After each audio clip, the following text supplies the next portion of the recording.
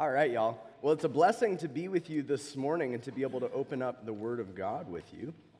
We're continuing in our series of teachings on the parables of Jesus. But I want to start by asking you a question. And don't look in your bulletins. Maybe you've already seen the answer if you've looked at the title of the sermon. But what, more than anything, should characterize the life of a person who is going to heaven? Something that's externally observable.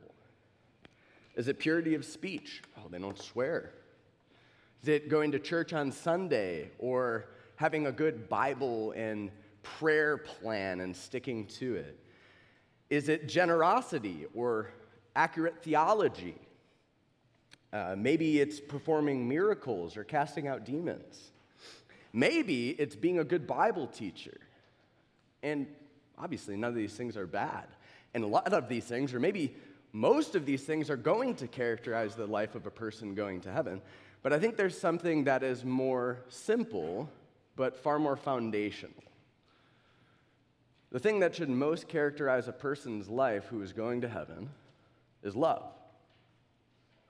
Is love. You know, John 13, 34 through 35 says this. Jesus states to his disciples after he washes their feet in the upper room, "A new commandment I give to you, that you love one another just as I have loved you. You're also to love one another. By this, all people will know that you are my disciples, if you love one another."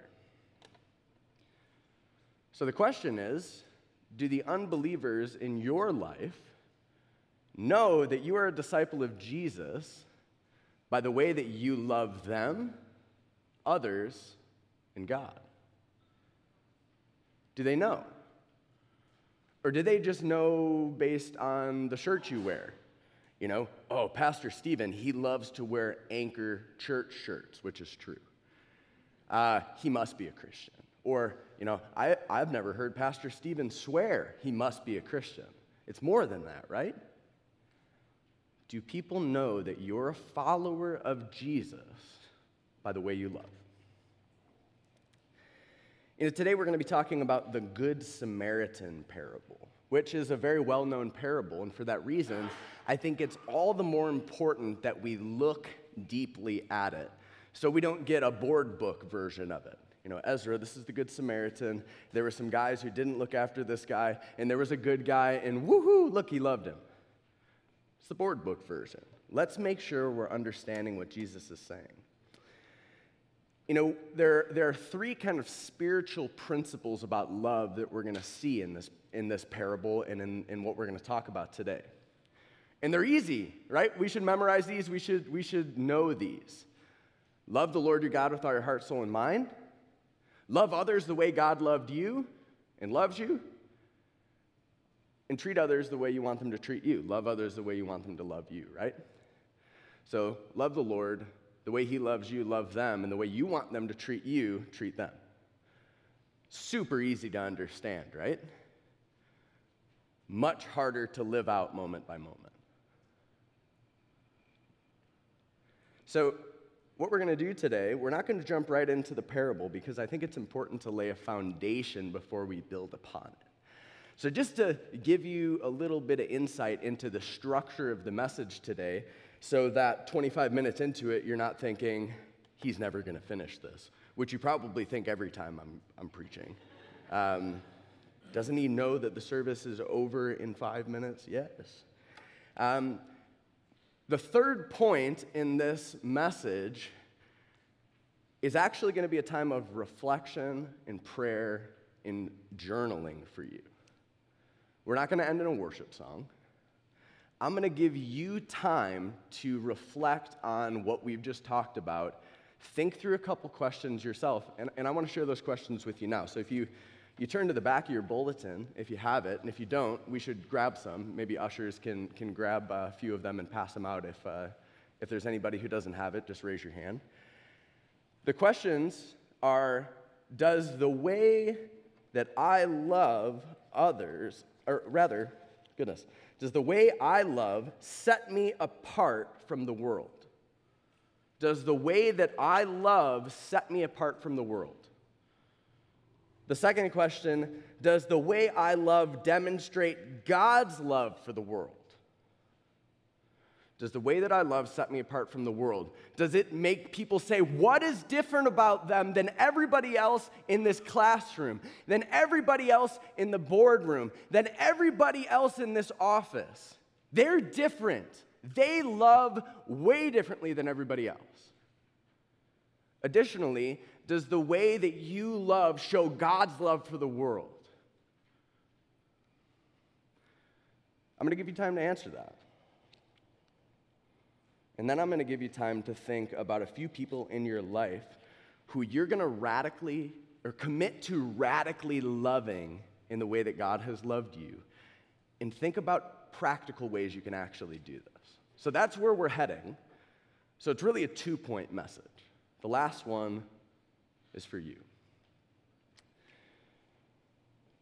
So, our first point for the message is that truly knowing God leads to love. Truly knowing God leads to love. John 13.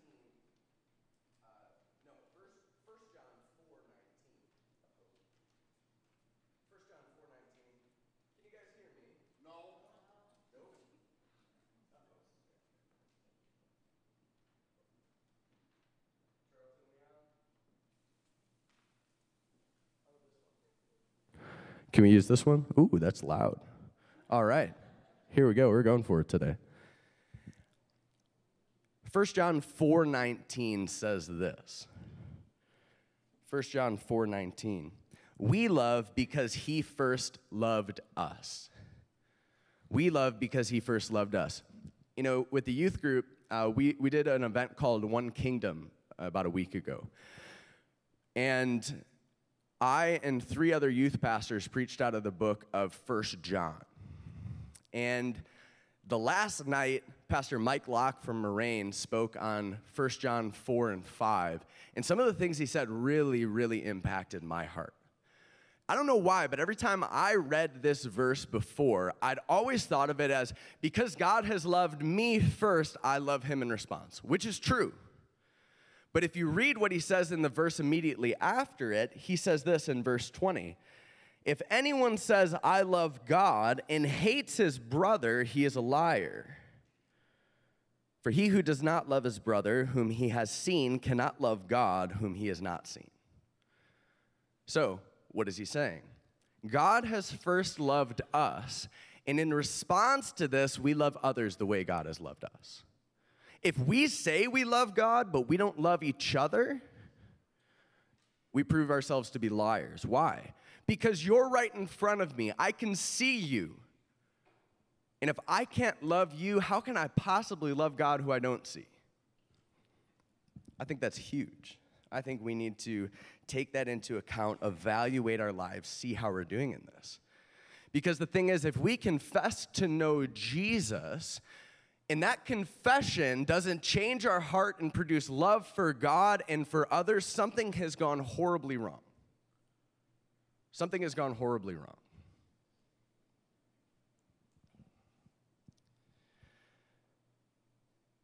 Our next point is that eternal life is a gracious gift that cannot be earned. Turn with me to Luke 10. This is where we're going to be spending most of our time, so keep your finger in Luke 10. The context leading up to the Good Samaritan parable is this. Jesus sends out the 72, 2 by 2.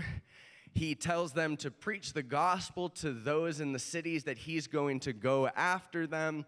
He gives them authority over the demonic forces and to heal. And they come back and they're excited. Jesus, even the demons are subject to us in your name. Oh my goodness, can you believe this? That's a good reason to rejoice, but Jesus says this, verse 20, nevertheless, do not rejoice in this, that the spirits are subject to you, but rejoice that your names are written in heaven. He says the reason that you should be rejoicing is that you are saved, because you cannot earn it. God was gracious to you and gifted it to you. So rejoice in this. Don't rejoice in the blessings alone. Don't rejoice in just the gifts or what you can do because you're saved. Rejoice in your salvation. Rejoice in the fact that you know God. He then goes on and says this, in the same hour he rejoiced, Jesus rejoiced in the Holy Spirit and said, I thank you, Father, Lord of heaven and earth, that you have hidden these things from the wise and understanding and revealed them to little children. Yes, Father, for such was your gracious will. Jesus rejoices in the fact that it's the lowly, it's those who are dependent upon God, who place their full weight of trust in him that God gives salvation to. It's not to those who are of the pinnacle of intelligence, the wisest that the world have, who say, I figured it out. I figured it out. It's because of me that I know God. Jesus says, I rejoice, Father, that it's your plan, that it's the little children who know you, and you give salvation, and it's because of your gracious will. Salvation comes to the one who's humble enough to admit their utter need and to look to God for his perfect provision. Our second point is a response to this. So eternal life is a gracious gift that cannot be earned. Therefore, it should naturally lead us to love God and others. We look to the cross as our perfect example, and we already saw this in John 13, but look again what Jesus says in John 15. In John 15, he says this, this is my commandment, that you love one another as I have loved you. Just as I have loved you. This is your example. This is what you're to follow after. Greater love has no one than this, that someone lay down his life for his friends. And you are my friends if you do what I command you.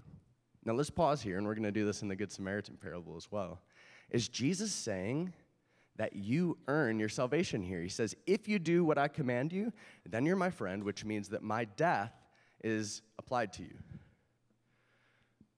Well, let's look at what he says just before this. So that's 15:14. Let's look at 14:15, where he says, if you love me, you'll keep my commandments. So let's think about this progression. Somebody places their faith in Jesus, has true saving faith, and they're saved.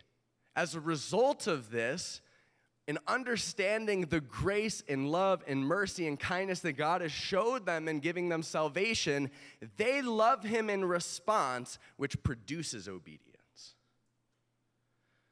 So Jesus says, if you do what I command you, you're my friend, and I've died for you. Which means if you love me and you therefore do what I command you, then you are mine.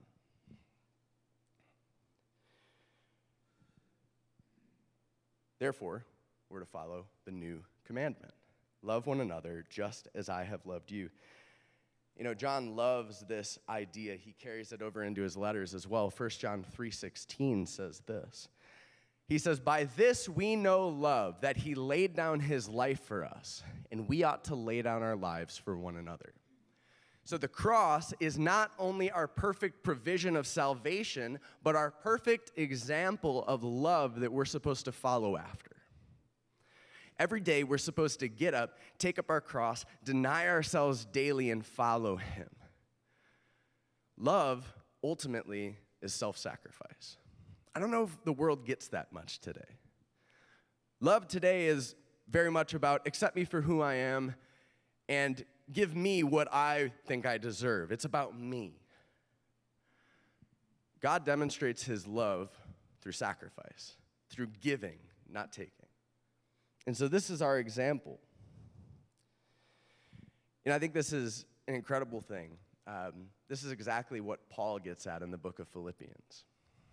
And Pastor Bob, very helpfully a few weeks ago, pointed out to me, though Philippians is known as the book of joy, it's actually the book of self-sacrifice. Because in living your life for others, you actually can live a joyful life.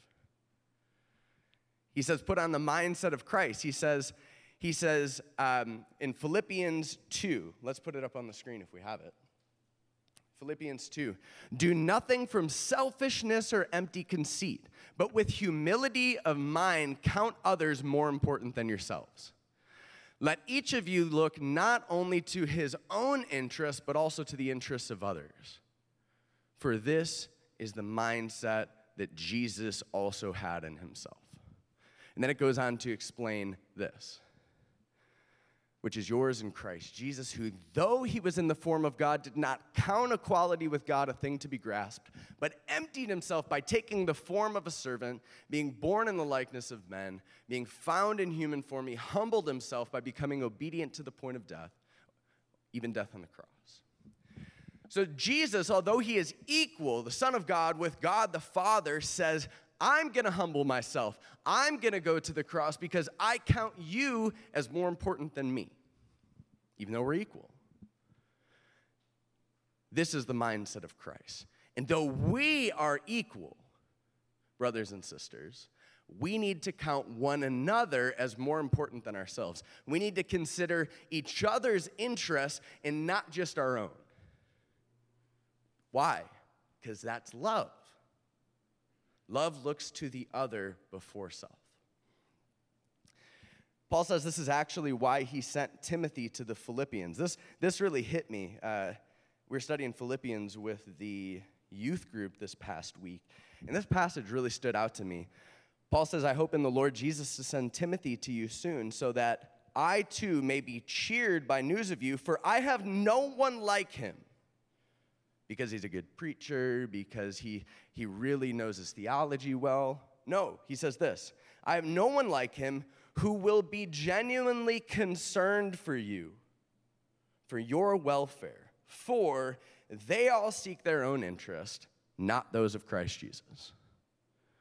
So, let's think through this again. If you consider the interests of Jesus before your own, the result of this is concern for one another. So if you love God with all your heart, soul, and mind, you're going to love your neighbor as yourself. Because you're putting yourself third. God first, which results in others second, and me third.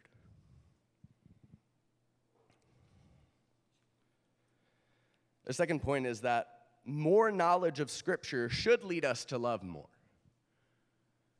The more you know, the more you should show your love, right? The more you know, the more it should show. That makes sense, doesn't it? I mean, you go to the Old Testament and you read about the sacrifices. What should this do in addition to maybe just confusing you? It should make you think, wow, this is what I deserve. And look at the provision God has given for me. Wow, I love God. And whoa, I'm not the only one who needs to be covered. I should be merciful to my brother and sister when they sin against me because I need sacrifice just like they do. How much more when we look to Jesus on the cross? This is why we should love like him. So the question that I want to ask you as well is, in your life, is the person who loves best the person who knows the word best? It should be, but is it true? How about if you were to make a list of the top 10 people in your life that love you and others the best? Would they all be Christians? That's how it should be, but is it? I'm going to argue it's probably not. Why? Because I think there's a disconnect today, which actually makes sense because the Lord Jesus says that as the end times come near, love is actually going to grow cold for one another. I think that's exactly what's happening. And this is not me saying Jesus is going to come back tomorrow because of this, but we're getting closer and closer to the end, and I think love is continuing to grow cold. Our hearts are like icicles. We don't show love for one another as we're meant to. So this is not always the case. The more knowledge of the Scripture you have, the better you love. That's how it should be, but I don't think this is always the case, so that's our next point. Instead, knowledge can do things that it's not supposed to. It puffs us up. It makes and constructs false superiority. Oh, if you only knew like I did. If you understood it, you're misinterpreting this passage. Oh, if you just knew this. Or it creates separatism. Oh, you interpret it that way? I can't even have fellowship with you.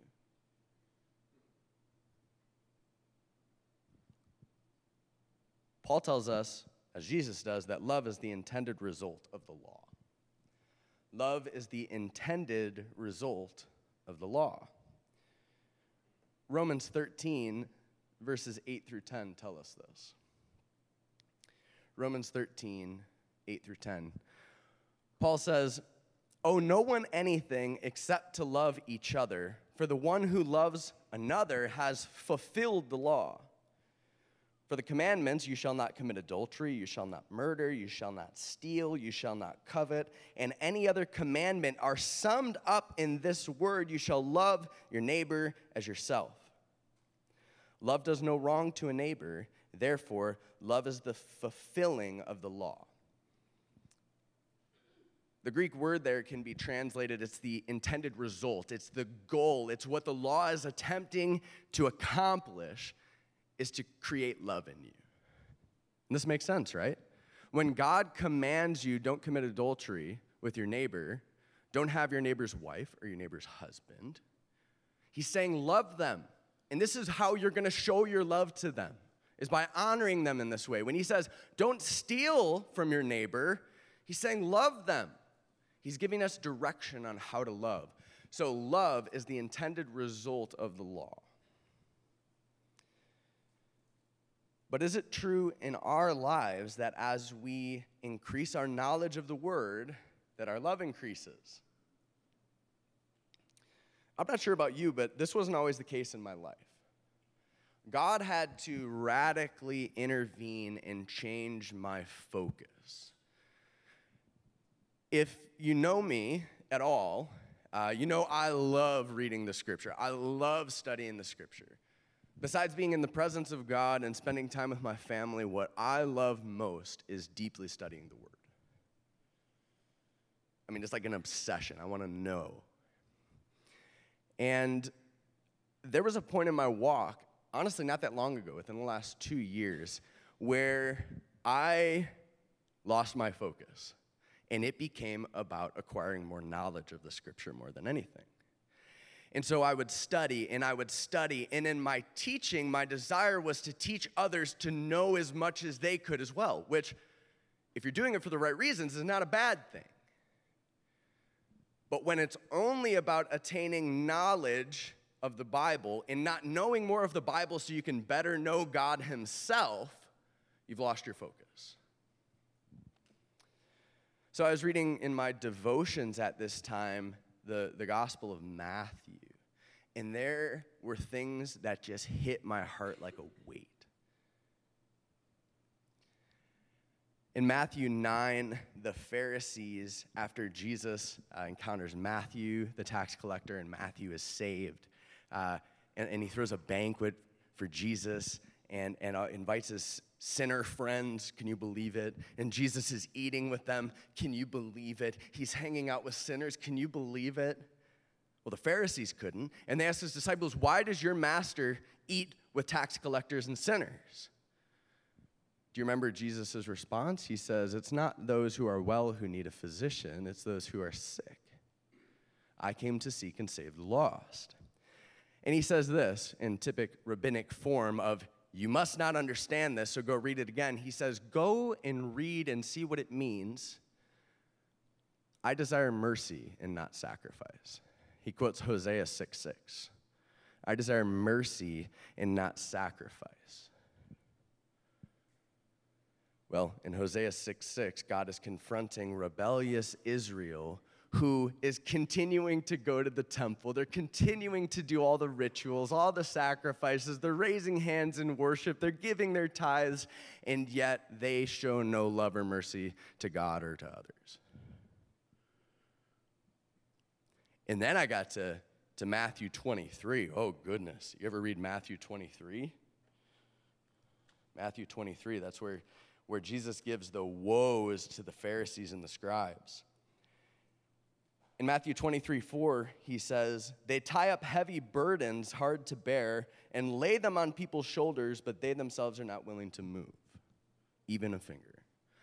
And so I started thinking, I'm teaching so much to these people and setting the example that this is what they need. You want to know God? You have to know as much as me, like this. Every week I am pouring it out like a fire hose, and I start realizing that 3 or 4 weeks later, I'm not even remembering the things that I'm teaching because I'm doing too much. I'm making it all about knowledge.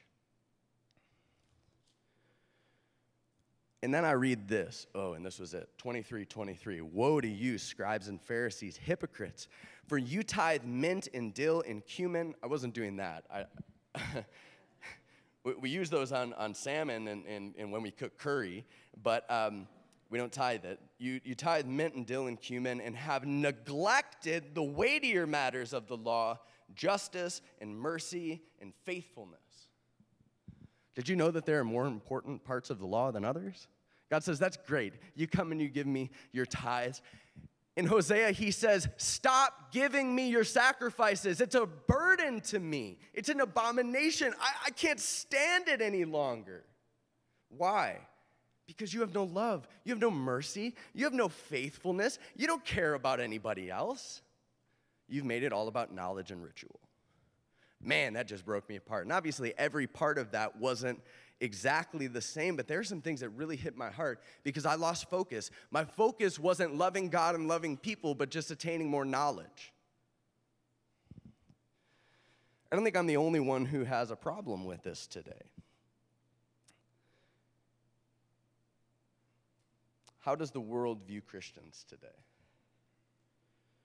How does it see us in our response to the poor and the orphans and the needy and the widow? Or some of the more controversial groups, right? How does it view us in our response to the LGBTQ community or in our response to racial division or politics? Are we known by our love even in the midst of our disagreement?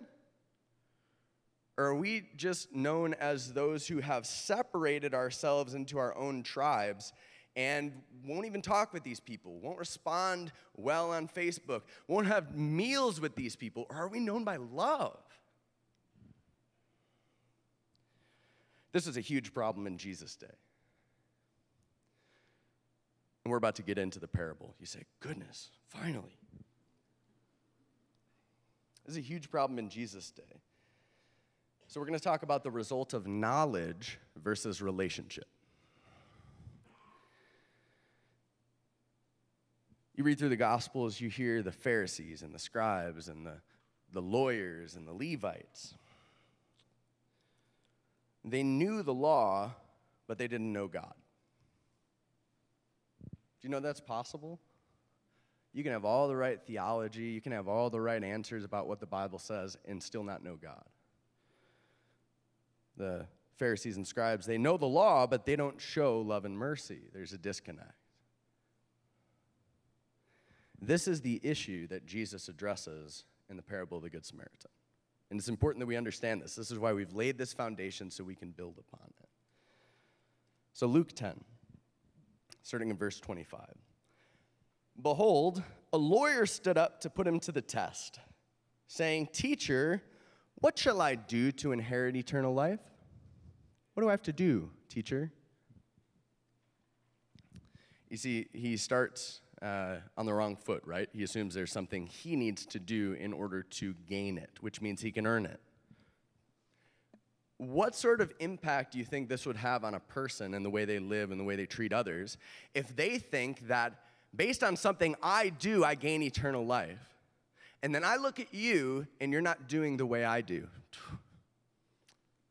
Can't believe you. You should be more like me. This lawyer was a lawyer of the law of Moses. He knows it better than 99% of all of Israel. Therefore, based on what we've learned, he should show love better than 99% of all of Israel. And yet he doesn't. In response to this question, in verse 26, Jesus said to him, What is written in the law? How do you read it? And he answered, You shall love the Lord your God with all your heart and with all your soul and with all your strength and with all your mind, and your neighbor as yourself. And he said to him, you have answered correctly. Yay! Woo! He knows it. That's great. This is actually the same answer Jesus gives when somebody asks him, what is the greatest commandment in the law? Love the Lord your God with all your heart, soul, and mind. Love your neighbor as yourself. Okay, so he knows it. This is actually not that profound of a response. Just about any Jew would have answered this way. I don't know why. Maybe this is weird. But as I was thinking of this, I thought to the movie Elf. Have you guys seen the movie Elf? For sure the best Christmas movie there is. And, you know, they're in the Christmas store, and the fake Santa comes in, and Buddy the Elf starts to question him, you know. And he's trying to figure out, you know, are you the real one? And he says, oh, yeah? Well, if you're Santa, what song did I sing for you on your birthday last year? And the Santa says, well, happy birthday, of course. And he's like, oh, darn it, you know. Jesus doesn't have this response here. It's not like, oh, he knows it. Oh, he tricked me. No, here's the point. He knows it, but it has no impact on his life. He knows it, but his life doesn't show it. So Jesus says to him, you have answered correctly. Do this and you will live.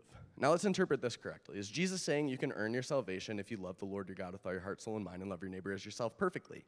He might be, but I don't think that's his point here.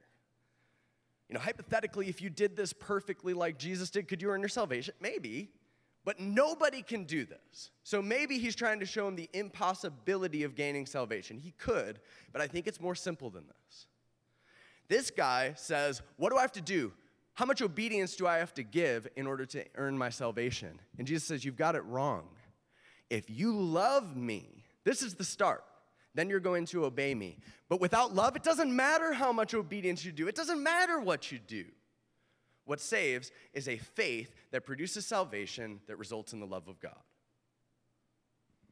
And that produces obedience.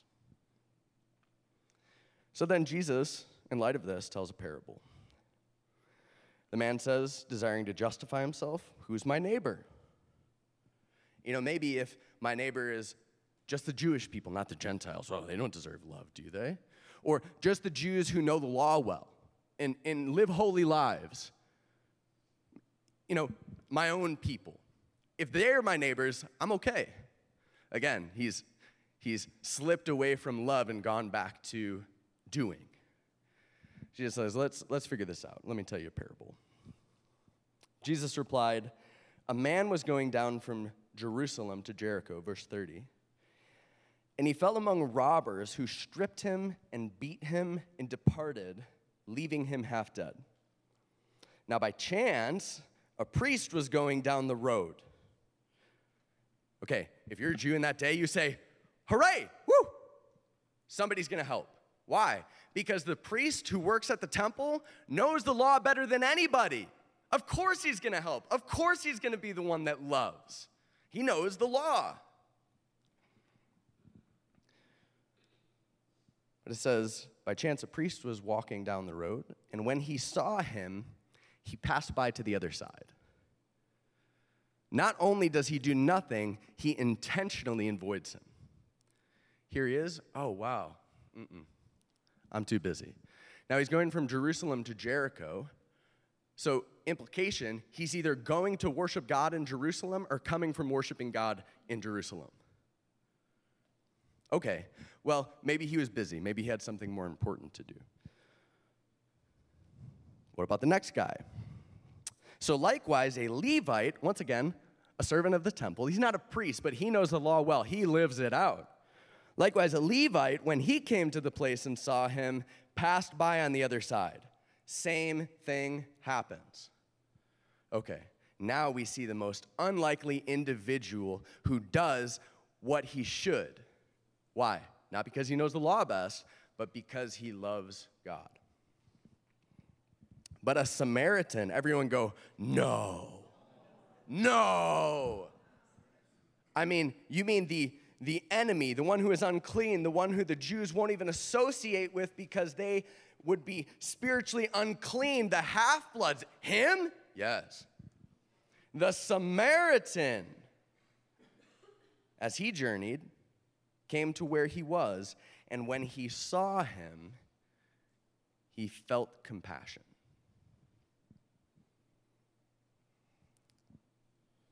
He is moved with compassion. That word is a really interesting and strong word in the Greek. And it's really hard to say. It has a bunch of consonants in a row that shouldn't be in a row. It would be like a G, X, and N being in a row in English. Splagnitsamai. You know what it means? It means for your inward parts to churn. You know that feeling when something happens or you hear news and you get sick to your stomach? I mean, you just got a knot in your stomach. That's what he experiences. He has compassion. He sees him and he can't help but to help. You know, this word is used of Jesus more than anybody in the New Testament. So what does the compassion of Jesus look like lived out in the New Testament? Because I think we can have a view of love and compassion based on our own understanding and expectations, right? Matthew 9, Jesus sees the people are like sheep without a shepherd, and so he leads them. In Matthew 15, after the people following him for 3 days straight with no food or water, and they're hungry, Jesus feeds them. The word is used in each of these passages. He feels compassion, and so he does these things. Matthew 14, he sees the people sick and suffering, so he heals them. Matthew 20, when nobody else took the time to see them, Jesus hears the two men who are blind and calling out to him, and he stops to give them the ability to see. Matthew 18, he tells a parable which is really about us, and he sees our unpayable debt, and so he forgives us when we cry out to him for mercy. That's what Jesus' compassion produces. How do you show the compassion of Jesus in your life? Do others see that sort of love and mercy and kindness in you? Verse 34, speaking of the Samaritan, again, he went to him and bound up his wounds, pouring on oil and wine. Then he set him on his own animal and brought him to an inn and took care of him. And the next day he took out 2 denarii and gave them to the innkeeper, saying, "Take care of him, and whatever more you spend, I will repay you when I come back." That's love, right? So what does this passage show us about love? Love moves towards the person and not away. He sees him and he goes to him. He meets his needs. He goes in with active help. Love treats others the way we want to be treated. I can imagine this man saying, "Wow, that could have been me. This road is dangerous. There are robbers hiding in caves. That could have been me. And if he was walking by, I would want him to help me. This is what I would want somebody to do to me, so I'll go and do it." Love cares for others the way God cares for you. I imagine if God was walking down this road, if Jesus was walking down this road, this is what he would have done. Love is willing to sacrifice at any cost. He says, "I'll give you the 2 denarii for each day, but if there's anything else you have to do, I'll take care of it when I come back. Whatever it takes, get this man well." That's love. Okay, so then Jesus asks him a question. Which of these 3 do you think proved to be a neighbor to the man who fell among the robbers? Basically, who loved the best? Was it the people who knew the law, memorized literally the whole Torah? Or was it the Samaritan who actually had compassion and showed the love of God?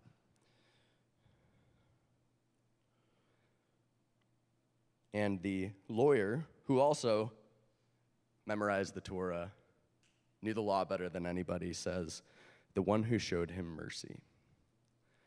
And Jesus said to him, "Go and do likewise." Brothers and sisters, you see, the thing is, true lovers of God reflect the love, kindness, and mercy of God.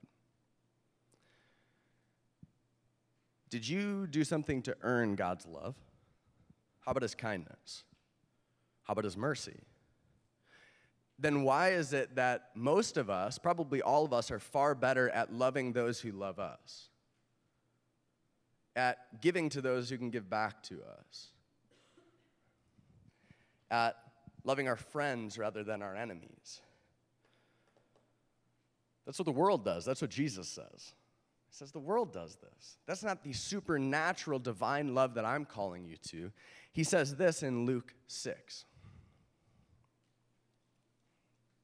Luke 6, at the end of the Sermon on the Mount, or the Sermon on the Plain, he says, love your enemies, do good, and lend, expect nothing in return. So he says, do this without thinking of what you're going to get out of it, because love costs everything. Love is about giving, not receiving. As a result of this, you will be sons of the Most High. Not that you earn your salvation of being born again, but you're going to be like your Father. Why? For he is kind to the ungrateful and the evil. Be merciful, even as your Father is merciful. This is a constant theme throughout the New Testament and the Old. We're to respond to God's mercy and love and kindness by showing the same to other people. When you go home today, write this down. Read over Titus 3, verses 1 through 5. In Titus 3, Paul describes how you should treat unbelievers. And this is where the really well-known passage is, where it says, for by grace, I always get Ephesians 2 and Titus 3 mixed up. Let me flip to this so I don't make more of an embarrassment out of myself. I just flipped to Ephesians. See? What the heck?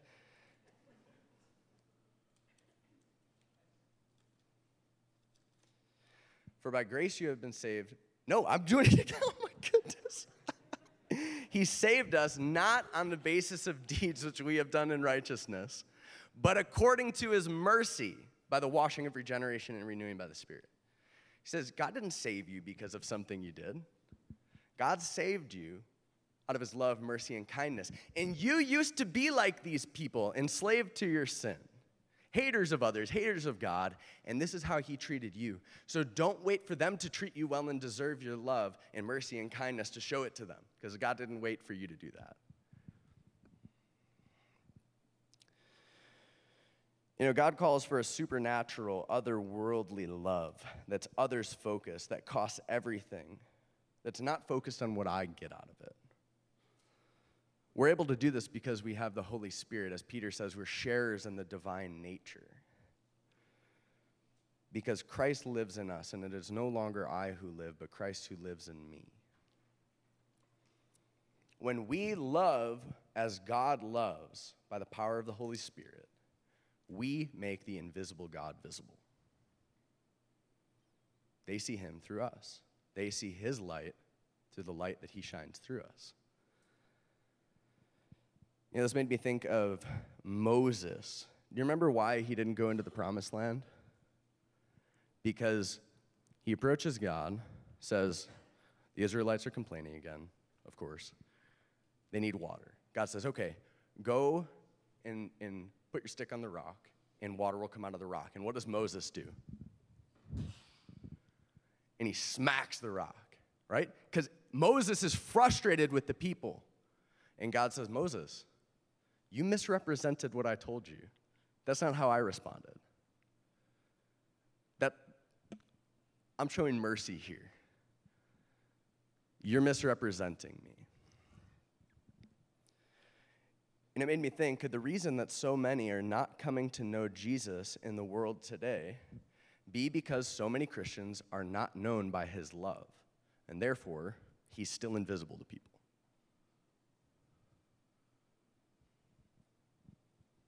I mean, think about that. When you came to know the Lord, was it just that you listened to an apologetic argument online and you said, oh, I am intellectually convinced I will believe in Jesus now?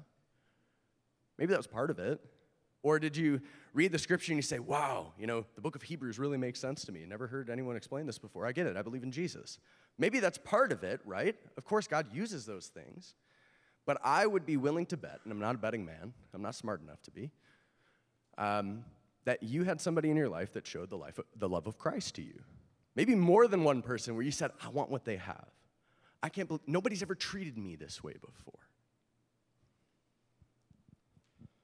Somebody made the invisible God visible to you through love. And this softened your heart so that when you open the scripture, the Holy Spirit could plant those seeds and use it, and it finally made sense.